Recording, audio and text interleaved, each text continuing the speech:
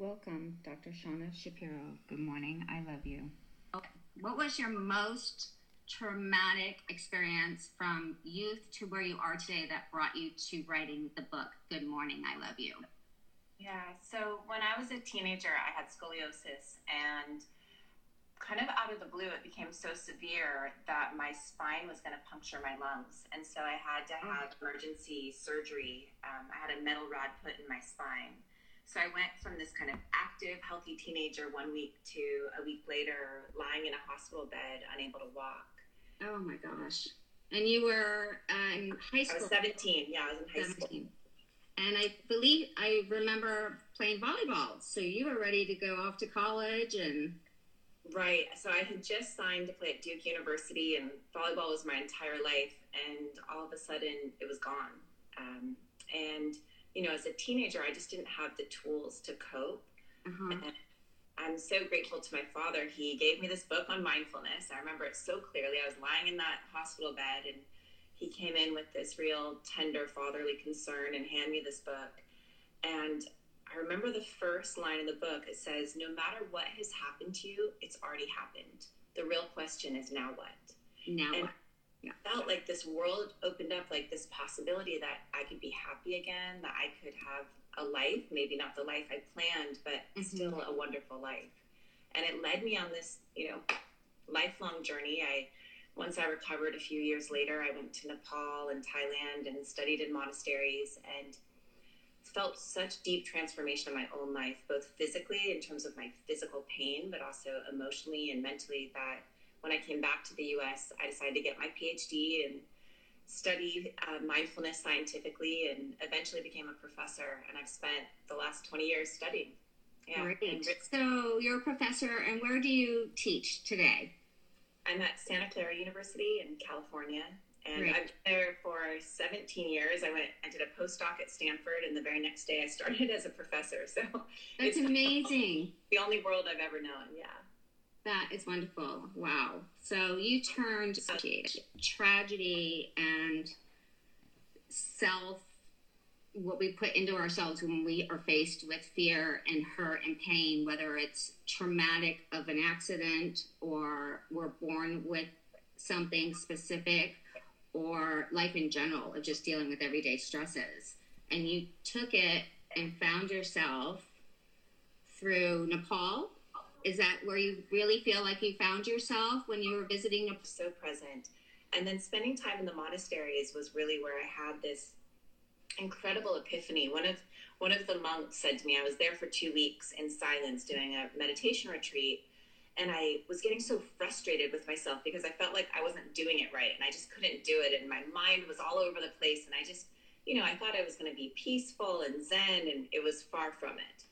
And I remember telling this monk about my frustrations and my judgments and my impatience. And he looked at me and he said, you're not practicing mindfulness. You're practicing judgment, impatience, frustration. And he said these 5 words. He said, what you practice grows stronger. What you practice grows stronger. We know this now with neuroplasticity. Our repeated thoughts, our emotions, they shape our brain. And so it radically shifted the whole way I approached mindfulness, that meditation became a place to practice kindness instead of judgment, a place to practice peace instead of rushing.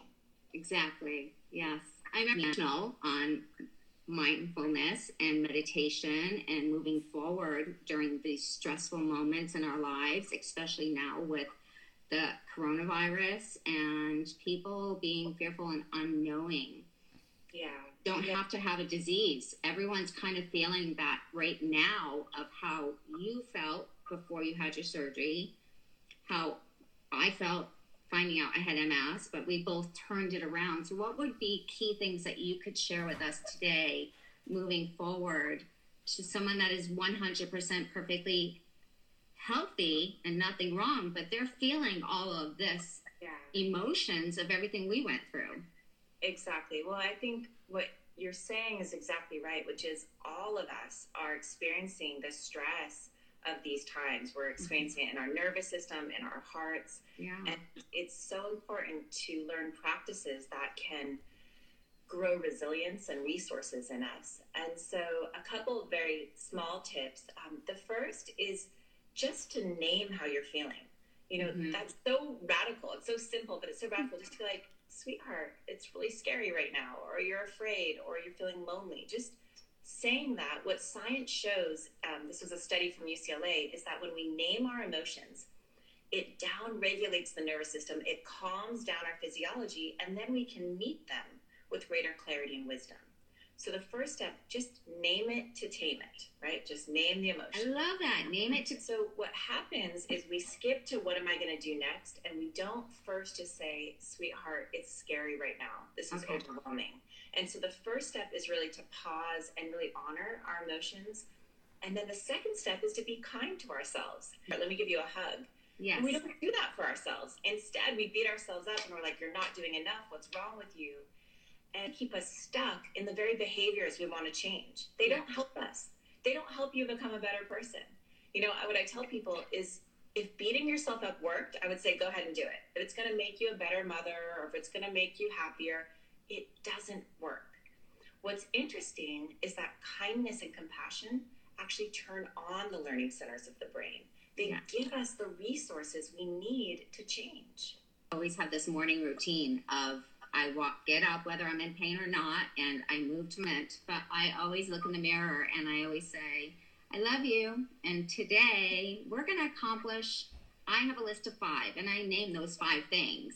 But I always say, if we get one done, we did great today. And I got it done. And I tap myself on the back. That is so healthy and so abnormal. You're kind of the anomaly, Dawn, because most of us go around and we say, oh, I didn't do it, or something's wrong with me. So what you're doing is so helpful, because when we learn how to treat ourselves with kindness, it actually allows us to be more effective, more productive, and more generous with other people. So a lot of times people think kindness is selfish. It's the opposite. It's actually learning how to be a better citizen of the world. Was the most powerful movement in your life while you were writing the book? Gosh, it's so interesting. No one has asked me that. This is probably the 500th interview I've done since it came out in the last 3 months. No one asked you this? Pardon? No one has asked me that. And the second you said it, I knew the answer. So, gosh, it's such a strange one. When I was writing the book, I was really remembering back to the surgery, because I've completely blocked that part of my life out. Okay. And I had this realization that, of course, I couldn't walk up and down. My parents have. My sweet father gave up his entire, bedroom and air and living space for me to rehabilitate. And I had kind of put that. So the moment I was in the middle of writing, and I put down everything, I called my dad and I was like, I love you so much. Thank you so much. And it was one of those just very unexpected special moments. So I don't even know if that's relevant, but it's what came to mind. It's completely relevant, because that's what drew you to continue your purpose to write the book. And your book today has helped thousands, millions possibly around the world. When you Google your name, you are everywhere for mindfulness and finding your inner peace and moving forward in your life. And that is not only an art, it is such a spiritual enlightenment of a gift that you are sharing with the world. And when we first started talking and we FaceTimed each other for the very first time, I could just see it radiating from you. And I truly believe sometimes tragedy brings us to the best light of our lives and to move forward.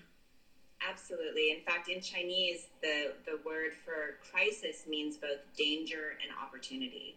And I think it's all about how we meet it. And I think for me, that's why I wrote the book, is when I did my TED Talk 2 years ago, I shared this Good Morning, I Love You practice, which for me was this very personal, intimate, kind of awkward and embarrassing practice. And, it went viral. It has over 1.5 million views. I know. And people really resonated with it. And I realized all of us struggle with shame. All of us struggle with self-doubt, and we're not good enough.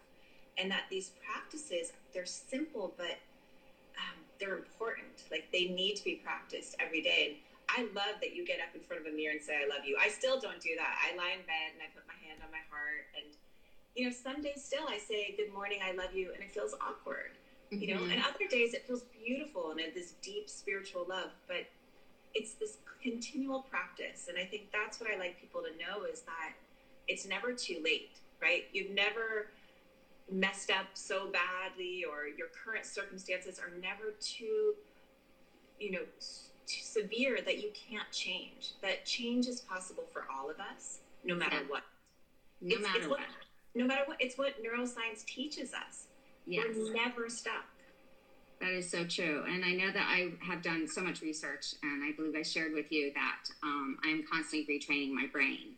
Yes. Living with multiple sclerosis, if I now can tell you when I'm going to have an attack by how my body is acting and what is moving forward. So I literally move forward every day with, if my brain is acting up over here and my side of my face is coming down, or I can't feel my hand, I will go to the left side of my body and start moving the left side. So the brain is like, wait a minute, what is she doing? What is going on? And it's almost kind of like taking a shaking ball at Christmas and you shake it up and snowflakes just start going. I constantly am like re-tapping and retraining my brain and reading. What you're saying is so important, which is you're able to see clearly what's needed and then respond effectively and wisely. The word mindfulness means to see clearly. So we need to see clearly each moment so we know how to respond. And for you, it's with MS and your physical body. For other people, it's the stressors of life. And that's why mindfulness, it's such a powerful tool, because it makes us resilient. Whatever comes, we see it clearly. We have the tools to respond. Anyone today watching this show, mindfulness, how I've done my mindfulness, how you learned good morning, I love you, Shauna, with on your hand. It really doesn't matter where we are in our day. We can practice this constantly, correct? Exactly. In fact, that's the whole point. And you can practice moment by moment. In fact, every moment matters. Every moment you are changing your brain. And so throughout your day, I always put my hand on my heart. My son gets so embarrassed, but it soothes me, and it reminds me to be gentle with myself instead of constantly pushing. Yeah. What is going on that you can't stay in this mindset? And I try to analyze it and move forward.